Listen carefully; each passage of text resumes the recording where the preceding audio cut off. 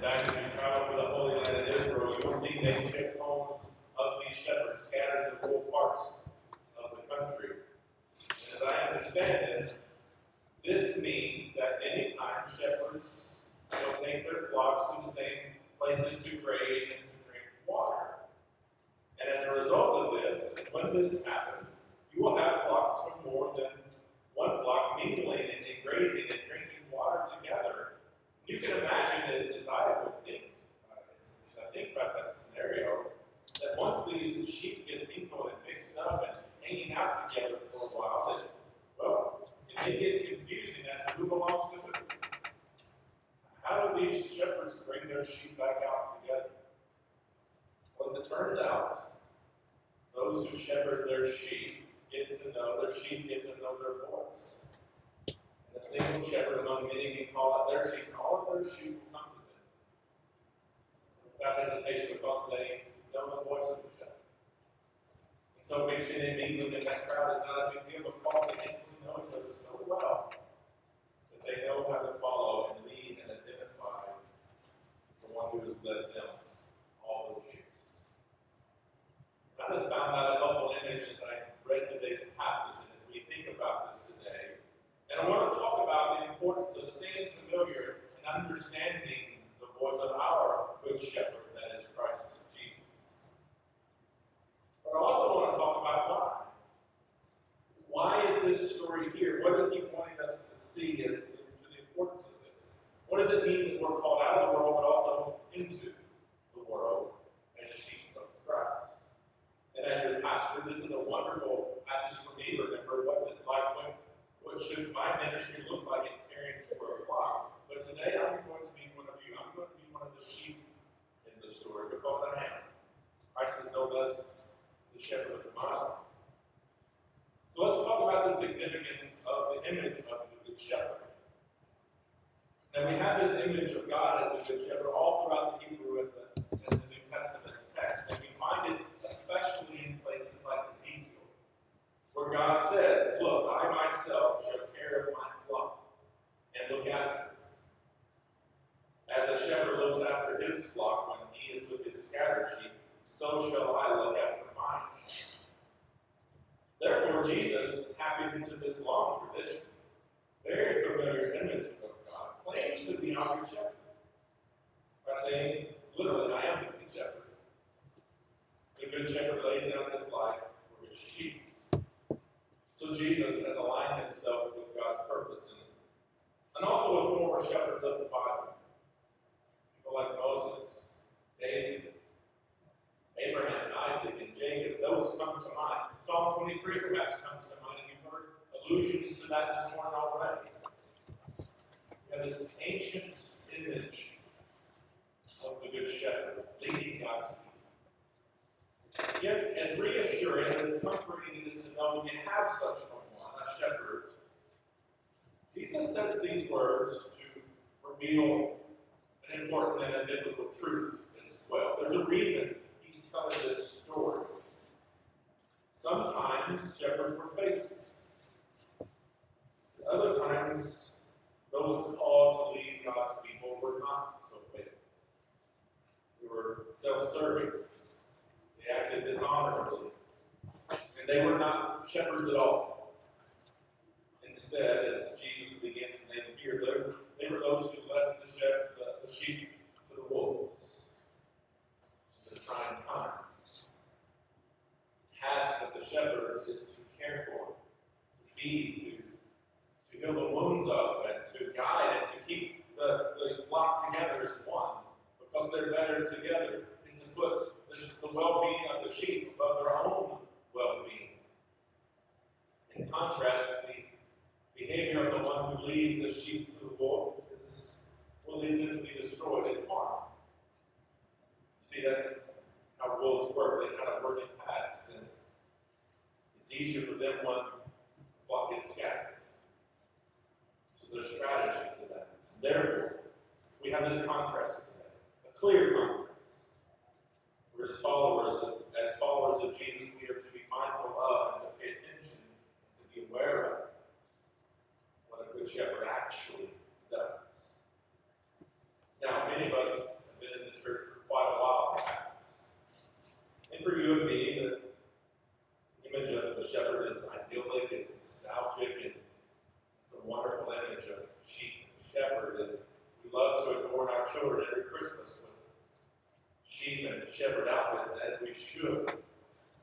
The number of pastoral images of Jesus as the shepherd. Maybe you've seen the ones where the sheep is hanging on the shoulders of the shepherd as Jesus walks along. They're beyond count. They're wonderful images. And so there's something that's beyond nostalgia here. There's something here that's perhaps less reassuring than we might think here in this story. And one thing we should consider is being called a sheep or a shepherd. Well, it's not the most flattering thing. Not the most noble of images, at least to the world. Sheep are not known to be the smartest creatures. They're weak. Really can't take care of themselves or of those who come to destroy. Their wool, when it gets longer, it gets matted.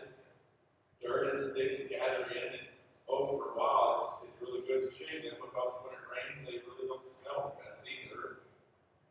The shepherds, you can imagine hanging around the sheep after a while, carrying those sheep on your shoulder.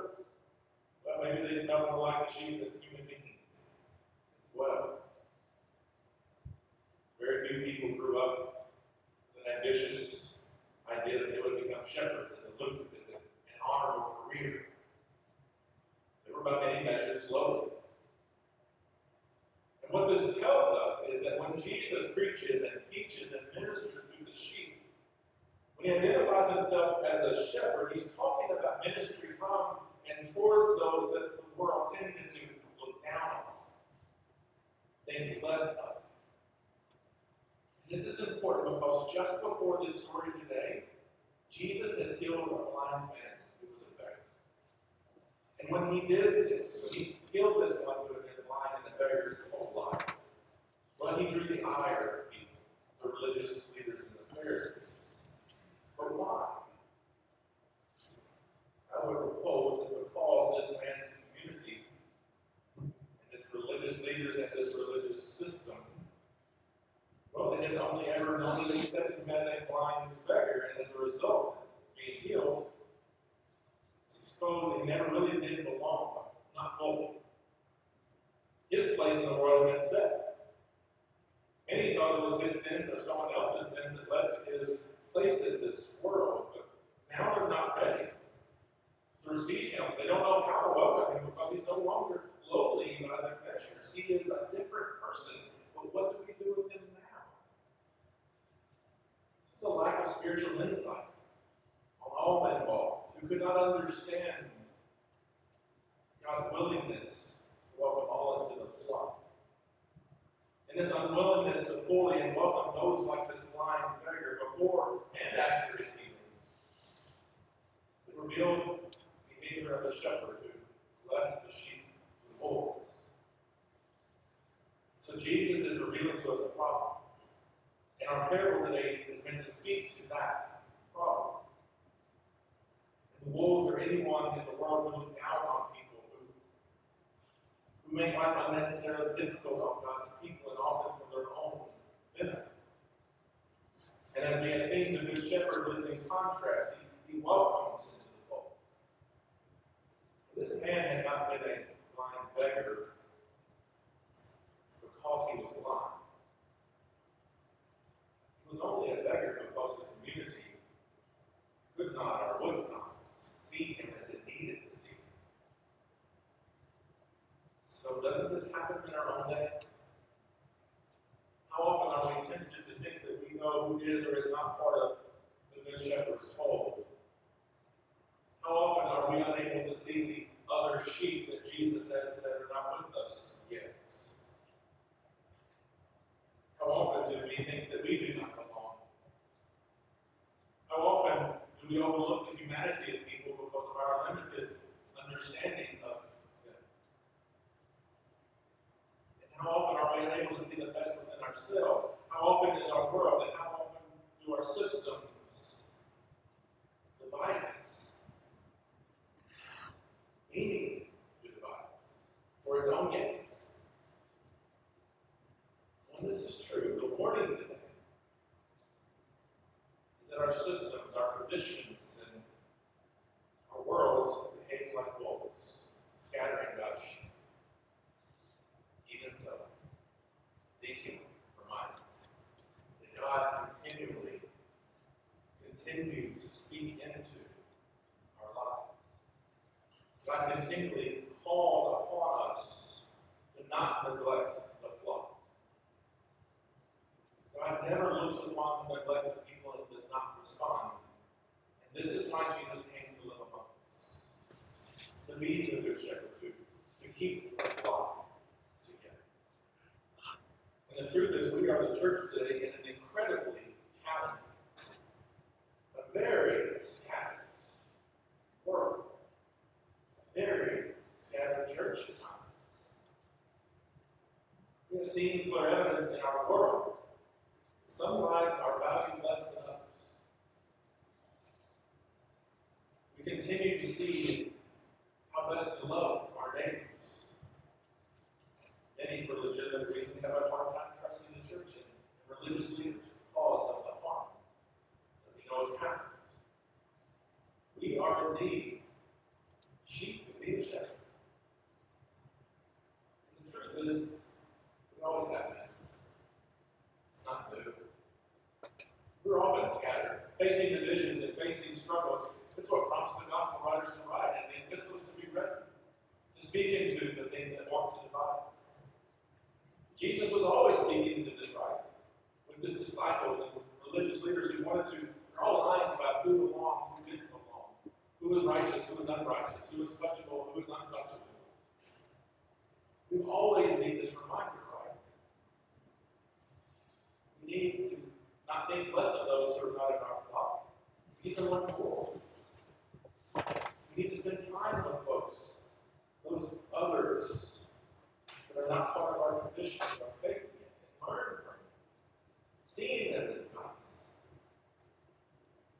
So if Jesus is our good shepherd, the truth is we can make it quite a challenge at times, right? I know that's true for me.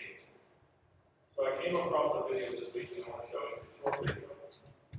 And as soon as I saw it, I thought to myself, oh yes, here's me, 100%. So as you watch this video in a second, what you're going to see is someone trying to rescue an actual sheep. You're going to see him actually successfully do that, a sheep that's in distress. And if the young man in this video is Jesus, then I said, well, I am the sheep in this video here today as well. So if you wouldn't come, let's see that video for a second. He's pulling the sheep out of the ditch here. He's going to do it successfully.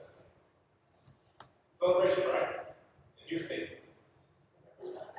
Right.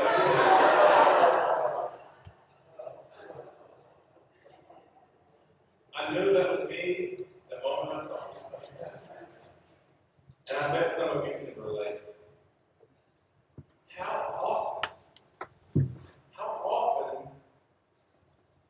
often do we find ourselves lost in the same place that we've been lost before?